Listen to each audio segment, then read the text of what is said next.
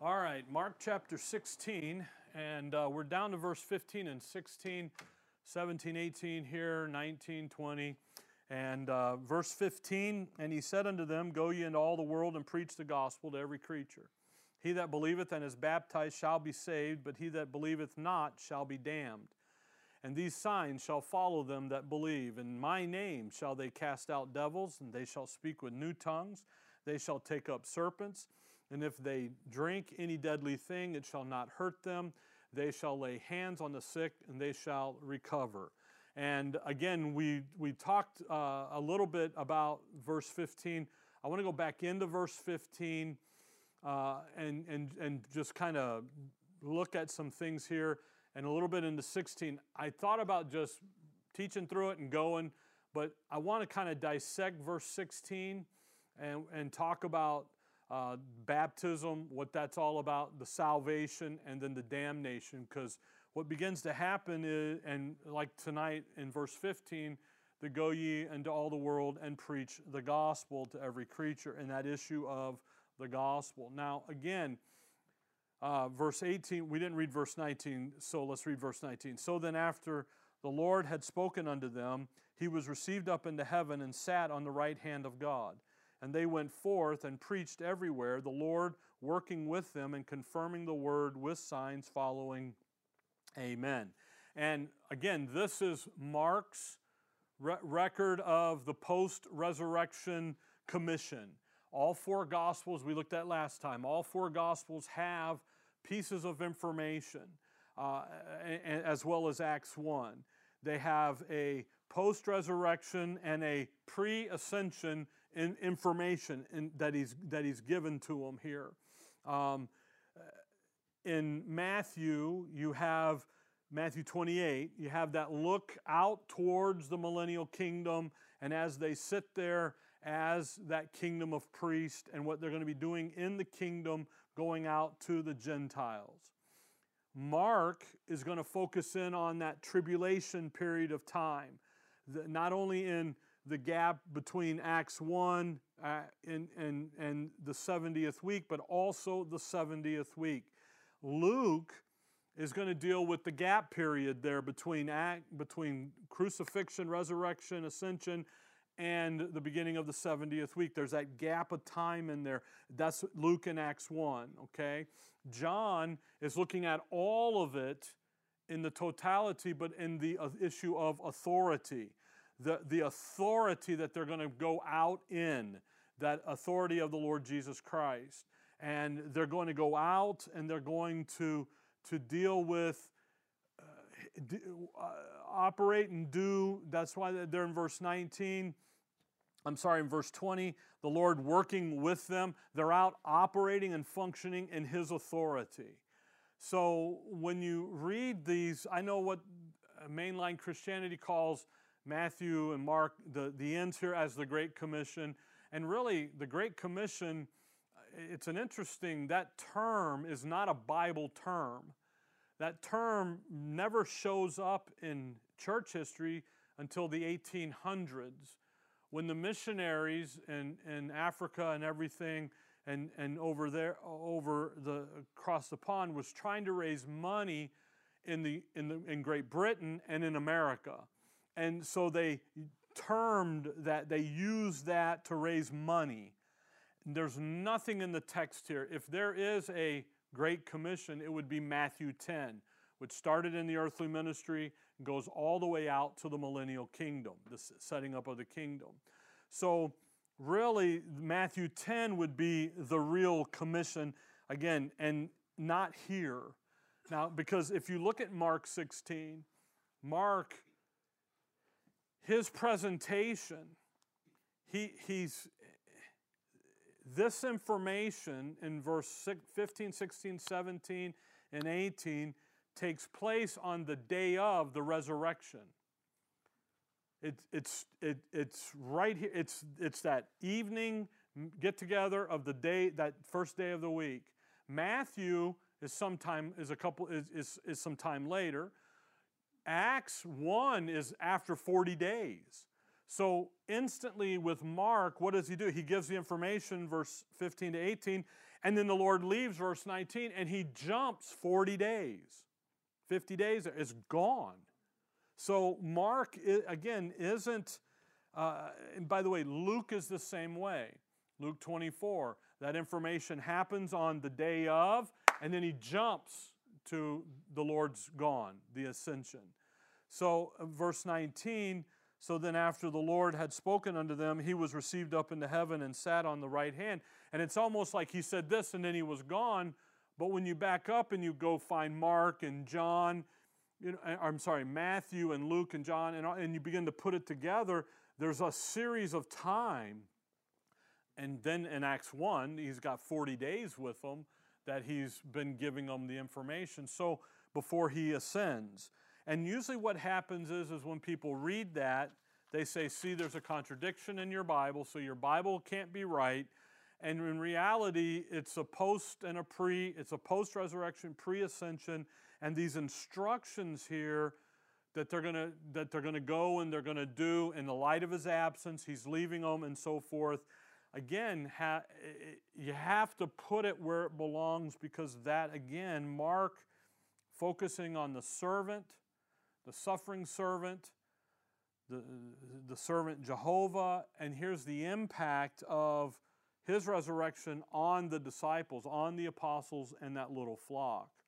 So when you think about all this, you've got to, that's why I kind of did what we did last week on the board. Matthew is really here, Mark is here, Luke is here, and all that, because when you see that, then you get a broader picture of everything that's happening. So again, Matthew focuses in out on the millennial kingdom, the activity. Mark is going to focus in on the tribulation, the persecution under the satanic captivity. So that's going to be in the gap as well as in the 70th week.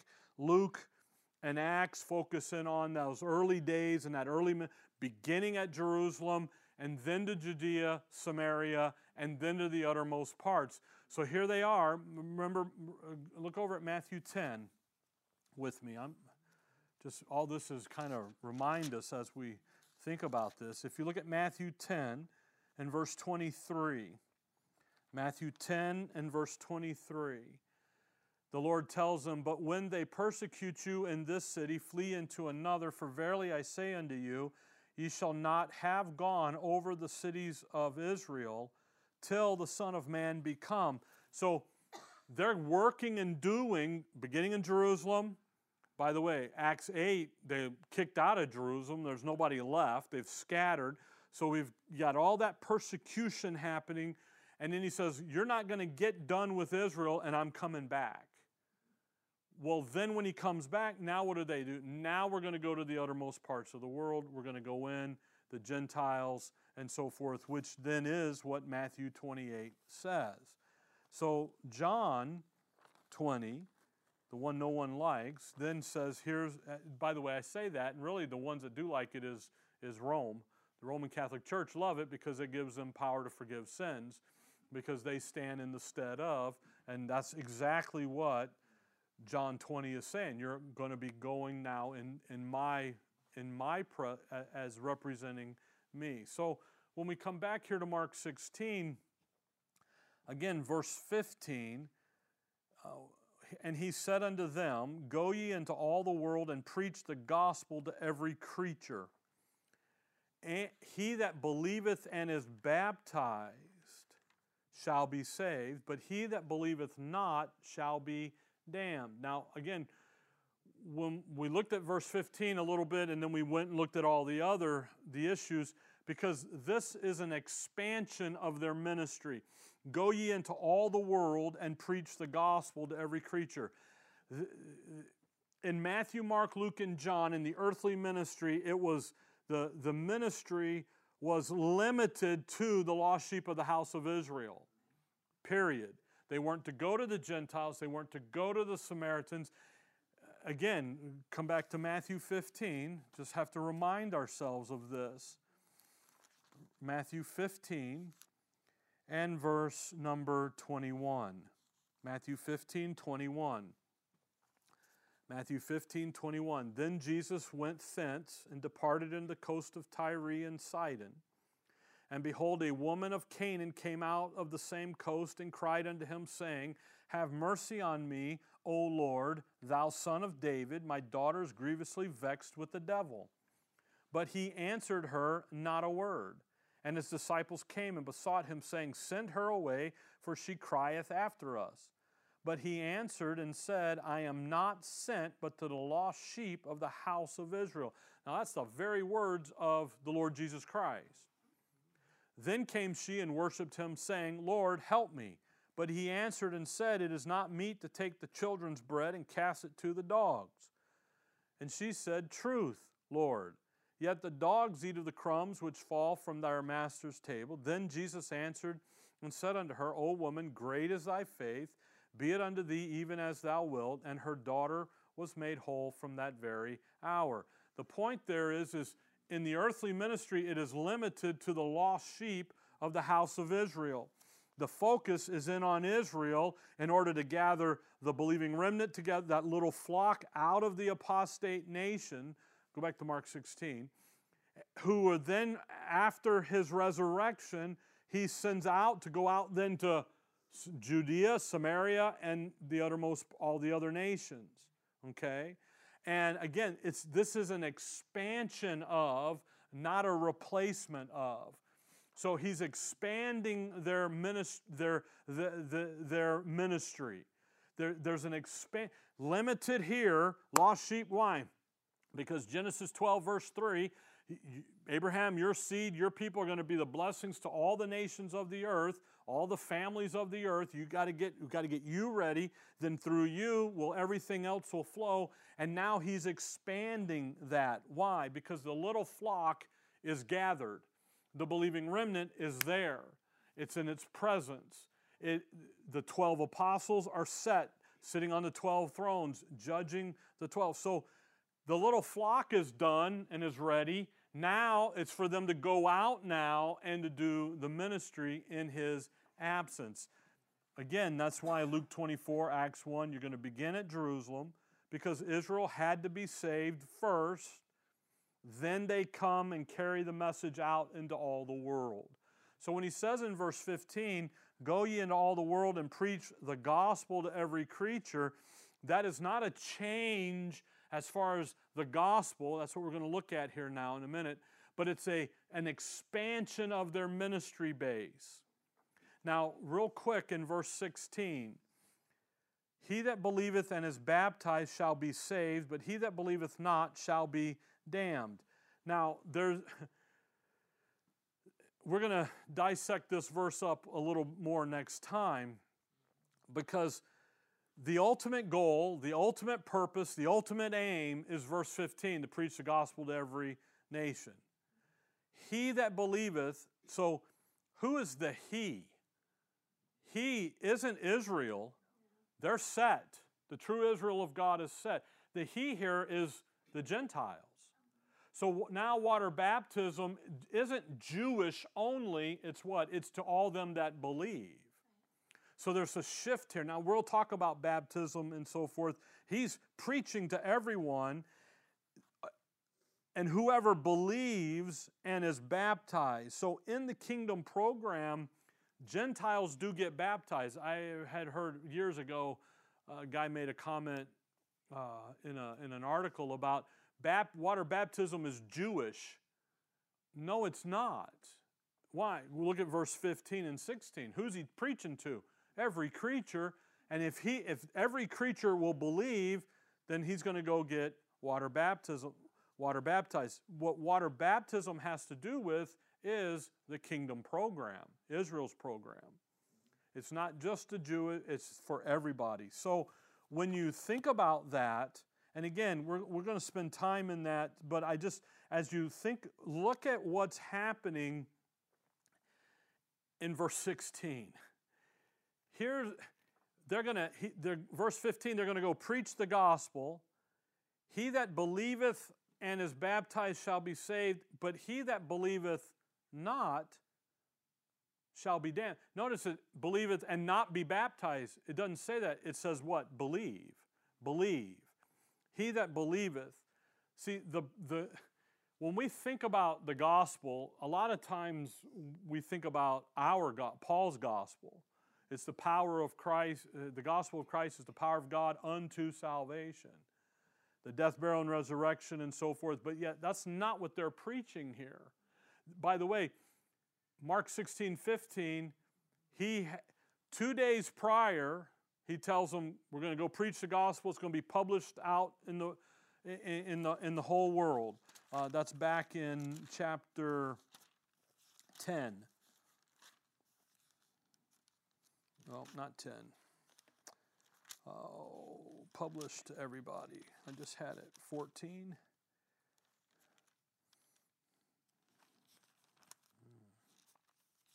Nine. Keep going backwards, you'll find it eventually. Anyway, 2 days prior, he tells them it's going to be published to the whole world out there. Now we're 3 days later, so we're 5 days removed, and nowhere does it say he's changed the gospel message. The issue in 16:16 isn't the baptism, it's the believing part. Now watch, back to 16:16. The proposition here, the content of the gospel, like for you and I, is the death, burial, and resurrection. But the proposition is that it's unto all and upon all them that believe. Here's the gospel of the kingdom. Repent, for the kingdom of heaven is at hand. But the proposition is they still have to believe it. Now their belief is going to cause them to be water baptized. And how you know that is the way verse 16 reads. 3 things. They're going to hear the gospel, verse 15. Verse 16, they're going to believe, they're going to be baptized, and they're going to be saved. Those 3 things. But the key that starts it is believing. If they don't believe, what are they? They're damned.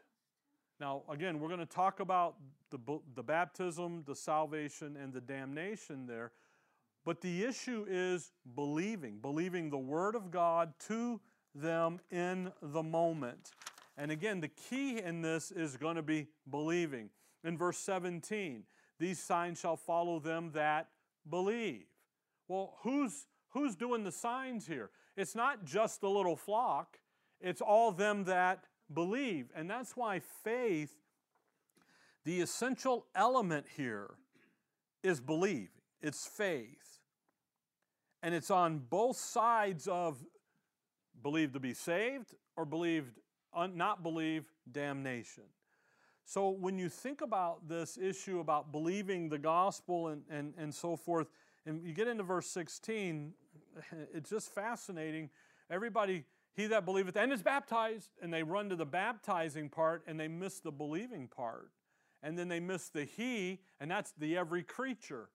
That's, so it gets kind of convoluted sometimes when people try to take this and make it us today in the age of grace.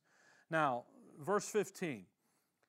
And he said unto them, Go ye into all the world and preach the gospel to every creature. Now, go back to chapter 1 and verse number 1. 1:1. Okay? 1:1. He says, the beginning of the gospel of Jesus Christ, the Son of God. Now, if you think about that, here is the gospel, the good news, the proclamation of who? Jesus Christ as who? The Son of God. It's an interesting thing, that word gospel. I'm not a Greek scholar. I don't play one on TV or any of that stuff. But when you think about the word gospel, and I can't even say the word in Greek. So the Greek word, we define it out as good news. But in the Greek, it's a heralder, a crier in the city. The city, hear ye, here it is. But in the Greek culture, they were heralding the accomplishments of the Roman Caesar or of the Roman general that just won the battle. That crier in the town square is the idea here. And again, and we do it with so forth. But here's the gospel of the Lord Jesus Christ, not, here comes the announcement of the Roman authority, whether it's the Caesar or the general. So here's the announcement of Jesus Christ, who? The Son of God. That's kind of quite startling. And it would have been, so something new here. And what Mark is doing is he's announcing there's something happening here on the scene now that's different than ever before. And Mark starts with a bold announcement, and then he ends, the Messiah is here, but then he ends, by the way, the Messiah is here, verse 2, as it is written in the prophets, behold, I send my messenger before thy face, which shall prepare thy way before thee. The voice of one crying in the wilderness, prepare ye the way of the Lord, make his path straight. The Messiah is here, and then he's concluding 16:15 with the announcement. He's ending with the gospel, and it's the gospel of the Messiah, it's the gospel of the Lord Jesus, it's the gospel of the kingdom. They've been saying, repent, for the kingdom of heaven is at hand. Why? Because the kingdom is here. It's time, it's being offered. Now, when you think about come back to Matthew 21. When you think about the gospel of the kingdom, the good news of the kingdom, Matthew 21. It's not about the cross. It's not about the death, burial, and resurrection. They don't even know about it. When he tells them, they argue with them. Even on the resurrection, John 19, they still don't understand it until later that evening when he opens their understanding. Okay? Here think about the gospel of the kingdom. Here is the good news of the kingdom. Repent, for it's at hand. And here's the Son, here's Jesus, the gospel of Jesus Christ, the Son of God. Here's the Messiah, and he's the one bringing in the kingdom. He's bringing it with him. And you know what? You need to repent, and you need to get ready, because here he comes. So in the kingdom, the Lord comes. He's gathering together that believing remnant. Repent. They confess. They're being baptized of John down in Jordan. They're in the Jordan River. They're doing everything that lines right up. Matthew 21:42. And Jesus said unto them, now the them here is verse 33. Here another parable. Okay? So he's going to give a parable to the Pharisees. If you look there at verse 45. And when the chief priests and Pharisees had heard his parable, they perceived that he spake of them. So he's giving a parable here, and he's talking about the religious leaders. Verse 42. He said unto them, did ye never read in the Scriptures, the stone which the builders rejected, the same is become the head of the corner. This is the Lord's doing, and it is marvelous in our eyes. Now, that's Psalms 118. Therefore, say I unto you, the leaders of Israel. Again, verse 45, the chief priests, the Pharisees, they understand he's talking about them. I say, therefore say I unto you, the kingdom of God shall be taken from you and given to a nation, bringing forth the fruits thereof. Not nations, because that would indicate Gentiles, and then which one? But it's a nation. And that issue here of a nation becomes the issue. Now, Luke 12, come over to Luke 12. And here's that a nation. Luke 12. Who is the kingdom promised to? The seed of Abraham, that multiplied seed. It's yours, the Abrahamic covenant, the Davidic covenant. David's flesh is going to sit there on the throne and so forth. So it has to be Jewish. It has to be in that line. So Luke 12. What nation is he going to give that kingdom to? Well, Luke 12, verse 31. But rather seek ye the kingdom of God, and all these things shall be added unto you. Fear not, little flock, for it is your Father's good pleasure to give you the kingdom. So he's going to take the kingdom that's been promised to Israel. He's going to take it from the apostate, vain, religious leaders and system, And then he's going to come over here and he's going to give it to a nation, bringing forth the fruits thereof. He's going to come over and he's going to give it to that believing remnant, that little flock of believers who will be the true Israel of God eventually. And that's what the gospel of the kingdom is designed to produce. The gospel of the kingdom is designed to produce that believing remnant who he's going to take the kingdom away and give it to them, and then they're going to go in, establish the kingdom, set up the vehicle of blessing, and let it flow. Okay? Now, in Mark 16, 15, that's been accomplished. That little flock is established. It's ready to go.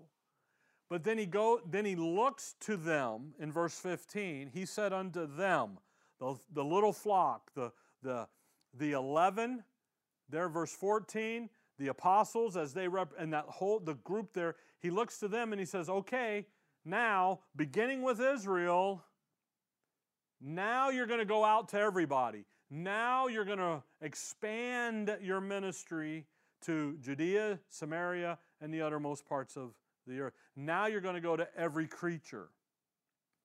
Okay? Now, come to Galatians chapter 2 and Acts chapter 3. But we're going to go to Galatians 2 first. Okay? Because something is happening here in the gospel presentation.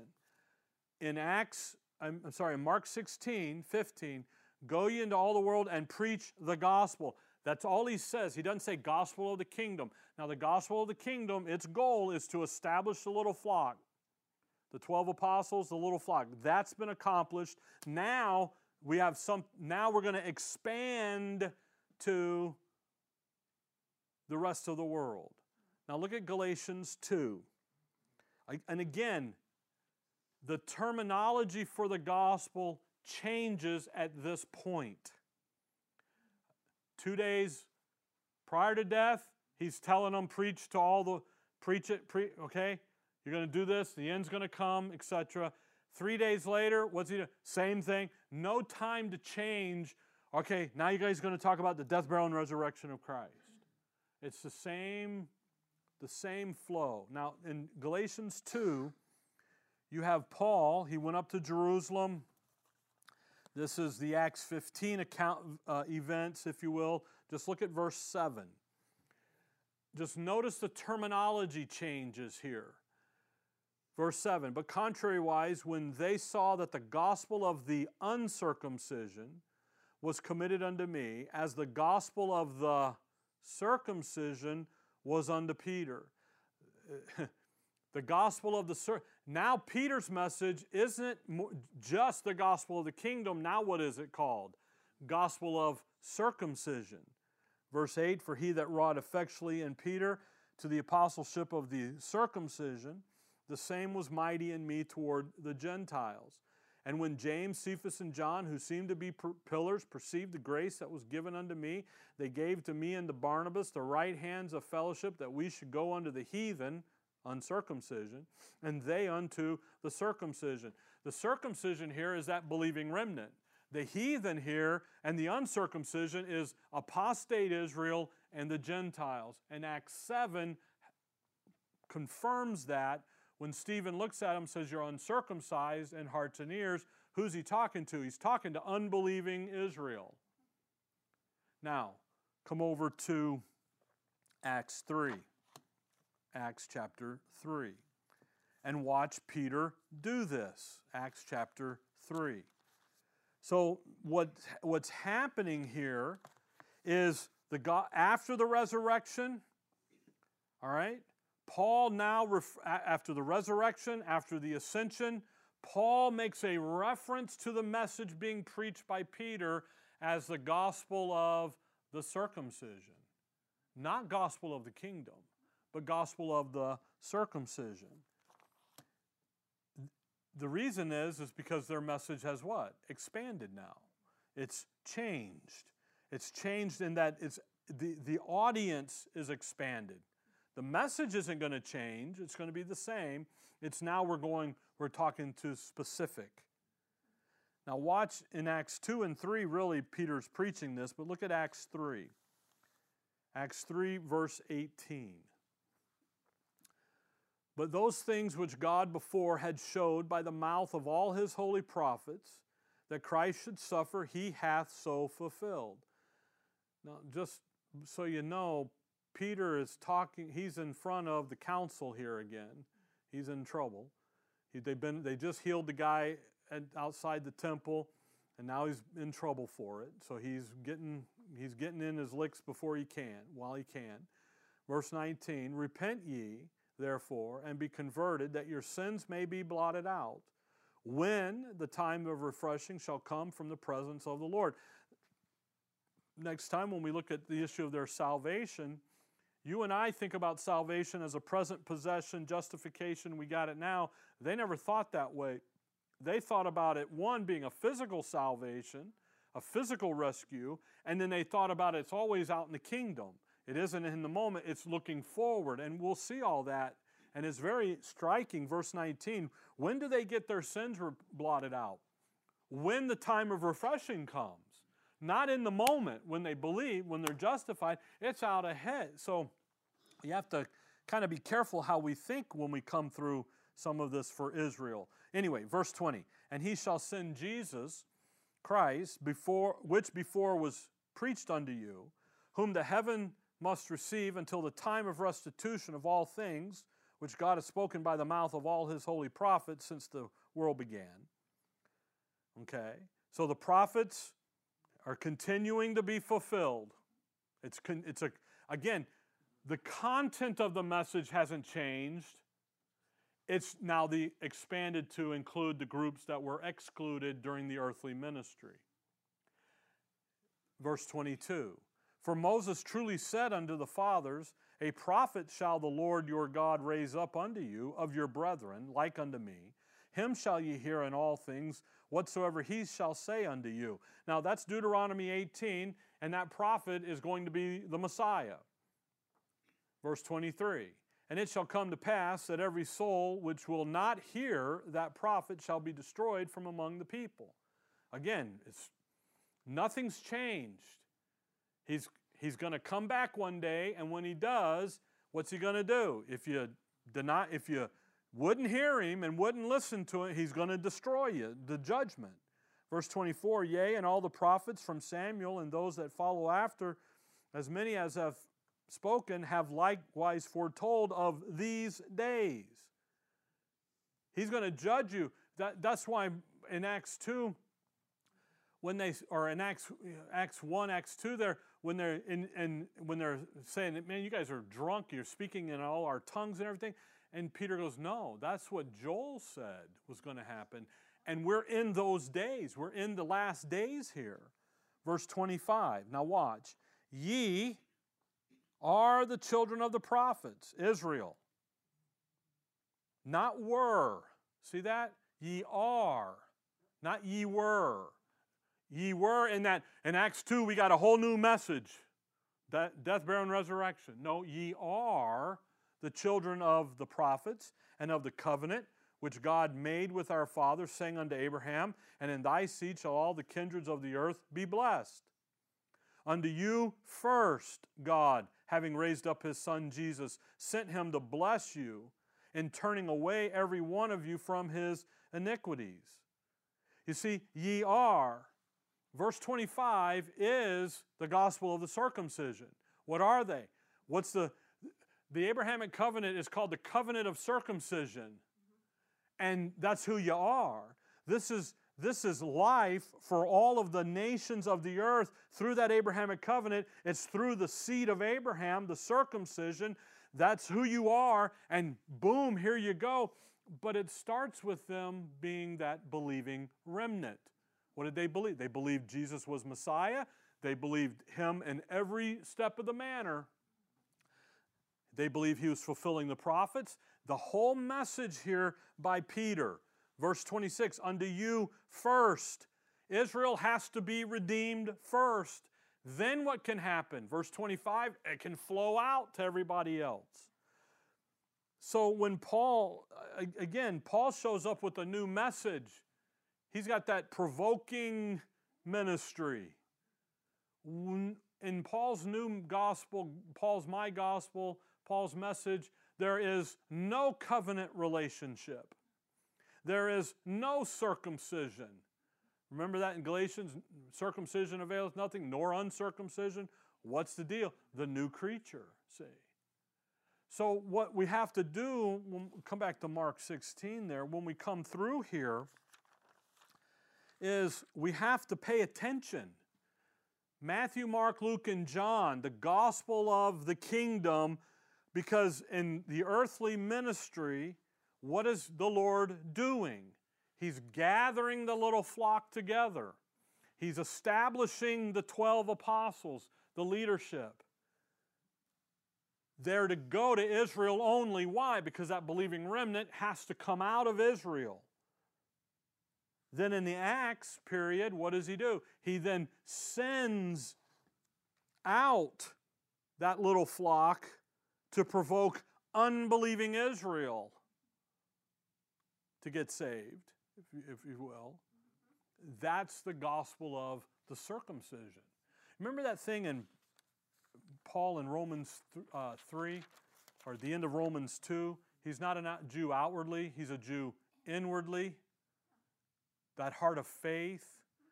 In Luke, on Sunday nights, we're going to get down there. Well, we did a little bit in chapter 7, verse 29. All the people that heard him and the publicans justified God, being baptized with the baptism of John.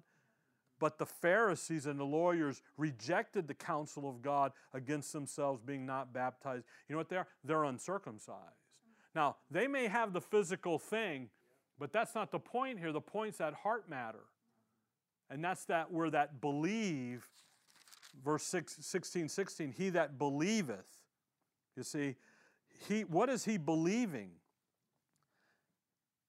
He's believing the gospel of the circumcision. Again, the gospel of the kingdom is the fundamental, repent for the kingdom of heaven is at hand. Everything the prophets, Daniel 2:44, 45, about a kingdom and the prophesied kingdom and king and the ruling and the reigning and being the head and not the tail and being all this, being God's people, that's still flowing. It's just now expanded into the next step. And now it's Paul identifies it as gospel of the circumcision, and that's what Peter's preaching there in Acts 3. It's ye are the children of Israel. How are you? Because you're the believing remnant. This is who you are. That's why in Acts 2:38, or down in verse 40, he'll say, save yourselves from that untoward generation. Well, I got ahead of myself, okay? That's what's next. Anyway, go back to Mark 16, okay? Verse 16, he that believeth, and again, he's believing the gospel of the circumcision at this moment. But the issue here is believing. And again, it's important to understand water baptism. We'll see that next time. It's important to understand the salvation and the damnation. But salvation in Israel's program is not like salvation in our program. Okay? We think about salvation as justification unto eternal life. Now, salvation has three phases. Past, justification unto eternal life. Salvation present, the issue of sanctification, in the walk right now. Salvation, the word just simply means to be rescued from harm or hurt or whatever. Then we have a salvation in the future called glorification. Israel's salvation, a majority of the time in the Old Testament, is a physical salvation. It doesn't have anything usually to do to and for a spiritual thing for eternal life. Very rarely is it really that at all. The reason I would never say always in the Old Testament is because somebody will pull one up that isn't that way, okay? So Israel, you and I, we have all the spiritual blessings. We're complete in Christ. There's nothing to be added. We got it right now as a present possession. An Israelite, a believing remnant member never thought that way. They thought about it's a physical deliverance in the moment from a physical enemy right now. Now come over to Acts 2. I went to quote the verse, and we're going to look at it now. That's why, again, paying attention is very critical here to kind of get out the microscope or the magnifying glass and look at it closely. Acts chapter 2, verse 38. Then Peter said unto them, now he just pricked their hearts. He got them convicted. Pricking your heart is putting you under conviction. They asked the question, men and brethren, what shall we do? Peter said unto them, repent and be baptized every one of you in the name of Jesus Christ for the remissions of sins, and ye shall receive the gift of the Holy Ghost.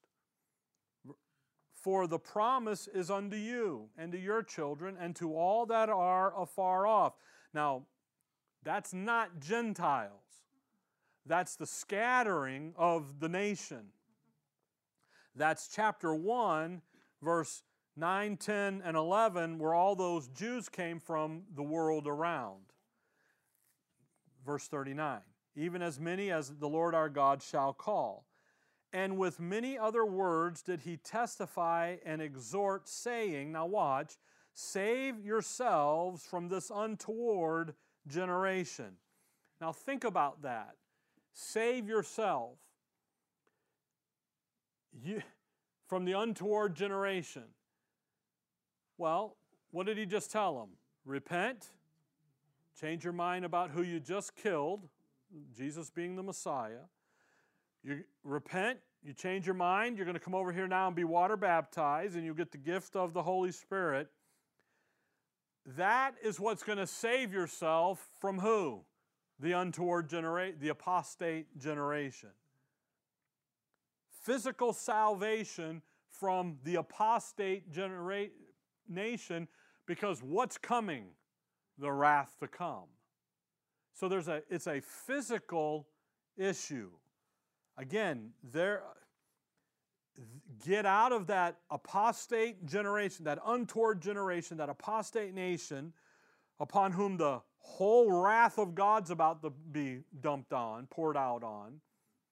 So salvation in a Jewish mind, a believing remnant mindset, is a physical salvation from the wrath of God that's going to fall on that apostate nation. Now, what Peter's doing here is he's integrating the messages here of Mark 16, preach the gospel to all the creature, believe. There's this issue here of we're coming in here and we're going to integrate. So we got the gospel of the kingdom. That's the bottom line. Now we've got this special message that's now going to go out everywhere else to come to the lost, to the unbelieving Jew. That would then enable them to, Acts 1 to 8, believe, get in the believing remnant, because then they're going to turn and then they're going to go to the Gentiles. Okay? Now go back to Mark 16. Mark 16. He that believeth, again, that's the key issue. The essential element in the gospel of the kingdom and the gospel of the circumcision, by the way, in the gospel of the grace of God, in the gospel, is the issue of faith. That is the key element. Without faith, nothing else matters. Notice verse 16. He that believeth and is baptized shall be saved, but he that believeth not and is not baptized, no, just believe not, shall be damned. So with faith, baptism matters. Without faith, baptism is it's just going to get you wet. Doesn't matter. And that's the essential element here from Genesis 1 to the end of the amen of the last page of Revelation is faith. It's believing God's word to you. The issue here, the basis of personal justification, personal, and again, this is in all of the places in Scripture. That issue, the basis is always going to be the blood of Christ. It's always going to be that. But it's always going to be the message. Come over to Romans 4. It's going to be God's word to you, no matter where you're at. You see, a fallen man can't stand in the presence of a holy God in his own merits. Can't happen. You have to stand there in the merits of who? His Son. And that is the basis of all the acceptance. The basis of salvation in every age is the blood of Christ. The means of salvation is always faith. And we'll go over to Hebrews 11 here in a minute and see that. But just notice Romans 4. By the way, the object of our faith is always God. The content of our faith, now that's going to depend upon the dispensation we're studying and looking at. Okay? Look at Romans 4. Look at verse 2. For if Abraham were justified by works, he hath whereof the glory, but not before God. See, a fallen man can't stand before a holy God on his own merits. For what saith the Scripture?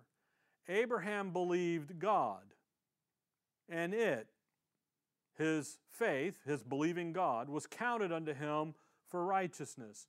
Abraham had righteousness imputed to him, credited to him, counted to him, however, because he did what? He believed what God said. And this is Genesis 15, so that's about the seed and having a son. Now drop down to verse 22. And therefore faith, was imputed to him for righteousness. Now it was not written for his sake alone that it was imputed to him, but for us also, to whom it shall be imputed, if we believe on him that raised up Jesus our Lord from the dead, who was delivered for our offenses and was raised again for our justification. Faith is what causes God to justify, impute righteousness to Abraham, but to then all those that believe. Now, what helps in this, honestly, is understanding how he can justify the Old Testament saint, and that's Romans 3, verse 25. Okay? God the Father knew Calvary was coming, so he could forbear, looking forward to Calvary, say, there's the shed blood, and we'll impute it back here. Now, Romans 4, verse 6, David, even as David also described the blessedness of the man unto whom God imputeth righteousness without works. How is that based on David's faith in the Word of God to him in the moment. Again, always the way for personal justification anywhere in Scripture is based on faith in God's Word to them in the situation. Now come over to Hebrews 11, that great hall of faith, the great cloud of witness. Hebrews 11, if you look at verse 7 and think about Noah, Hebrews 11:7. By faith, Noah, being warned of God of things not seen as yet, moving with fear, prepared an ark to the saving of his house. Now think about this. When Noah built the ark, he was saving his house from physical destruction, drowning, the rain. There's nothing, he's not saving them unto eternal life. That comes later. It's there because Noah is a man of righteousness. But what is Noah doing? Noah, he's saving himself and his family from drowning, not eternal life, from drowning. Then he says, by the which he condemned the world and became heir of the righteousness which is by faith. Now there's eternal life. God tells different things to different people at different times, and that's the dispensational content. Noah believed God. God said, Noah, I'm going to judge the earth, and I'm going to do it, and I'm going to reign. And Noah's like, what is reign? He goes, that's okay. You're going to do this. You're going to build an ark, and that, and then boom, and he did it, and there was physical salvation. And the physical salvation, by the way, if you look over at 2 Peter 2, 2 Peter 2, verse 5, and spared not the old world, but saved Noah, the eighth person, a preacher of righteousness, bringing in the flood upon the world of the ungodly. How did he save Noah? Not unto eternal life, saved what? Physically, in the moment, physical destruction. So in Hebrews 11:7, the rest of the verse, again, faith, Noah's righteousness was imputed to him. And by the way, he gained, if you look there at the end of verse 7, 11:7, and became heir. He got an inheritance. If you're an heir, you got an inheritance in God's plan. That inheritance is eternal life, which is what he's going to promise Abraham coming up next, the next big man of God, and so forth. So when you come back to Romans 3 on your way back to Mark 16, so Israel's salvation package starts with the issue of faith, period. With faith, now baptism is important and all of the rest. Without faith, none of that is of import at all. So Israel's program, faith in God's Word in the moment, and that God's Word tells me I need to be baptized, and I'm going to get the Holy Spirit, and I'm going to be able to do the ABC. Without faith, it doesn't matter. Now, again, Romans 3:25, the light given to Paul, shedding on all of this, whom God has set forth to be a propitiation through faith in His blood, to declare His righteousness for the remissions of sins that are past through the forbearance of God. Again, to forbear. Kick it down the road. Let it go. We'll get it. What did God know? God the Father knew that the shed blood of His Son was coming. So when they, by faith, did what the Word told them to do, the commandments, the sacrifices, all of it, He counted, He imputed, He credited them on the basis of the cross for their faith. That then gives them that issue, the ability to have now eternal life. If He didn't do that, then they're all miserable. That's what He did. Now, verse 26, to declare, I say, at this time His righteousness. And now here was Paul begins to talk about how the cross is imparted to you and I, now to all men. And He was just in doing that. So when you come back to Mark 16, time's up. I didn't get as far as I was hoping to. Mark 16:15, the gospel, go ye into all the world and preach the gospel to every creature. The gospel there is the gospel of the circumcision because it's expanding now. The little flock is set. The kingdom, the gospel of the kingdom accomplished its job. Now it's ready for the next stage. Stage 1 is completed. The little flock is there. The 12 are there. Everything's ready to go. Now we're going to go to stage 2. Stage 2's got a name called gospel of the circumcision. Stage 1, Christ is Messiah. He establishes His people, His nation, and now that nation is now going to go out and is going to renew the opportunity to Israel. And then after that's done, then they're going to go to the uttermost parts of the world. Now, they don't get that far till the kingdom, Matthew 28. But that's where we're at. Now, in verse 16, again, we're going to look at baptism, and we'll look at the issues there of their faith and so forth, and the damnation, because those terms get battered about and jockeyed around, and it's important to understand that the reason for baptism, the only reason for water baptism, is because that nation is to be a kingdom of priests. And the priests have to be cleaned before they can go to work.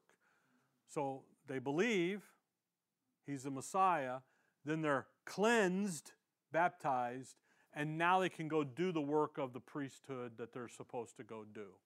And we'll see all that. We'll run the verses, and by the end of it, you'll go, okay, enough, Uncle. It really, you know, but what happens is in mainline Christianity, they try to make us fit in all this, and it isn't us at all. It's Israel and Israel's program, okay? You have to remember, they're looking for a literal, visible, physical, earthly, Davidic kingdom. They never are looking for anything spiritual. They're all, when he says, and those that are endured to the end shall be saved. Saved from what? From the wrath, from the judgment, but saved into what? The kingdom. Then how did they endure? By faith, they endure down and do it. And that's why the things in there, he goes, woe unto you. If it's on a Sabbath day or if you're with child and all this stuff, woe, why? Because the rules are the rules. You can't break them. And yet, you know, here we go. Okay? All right, enough.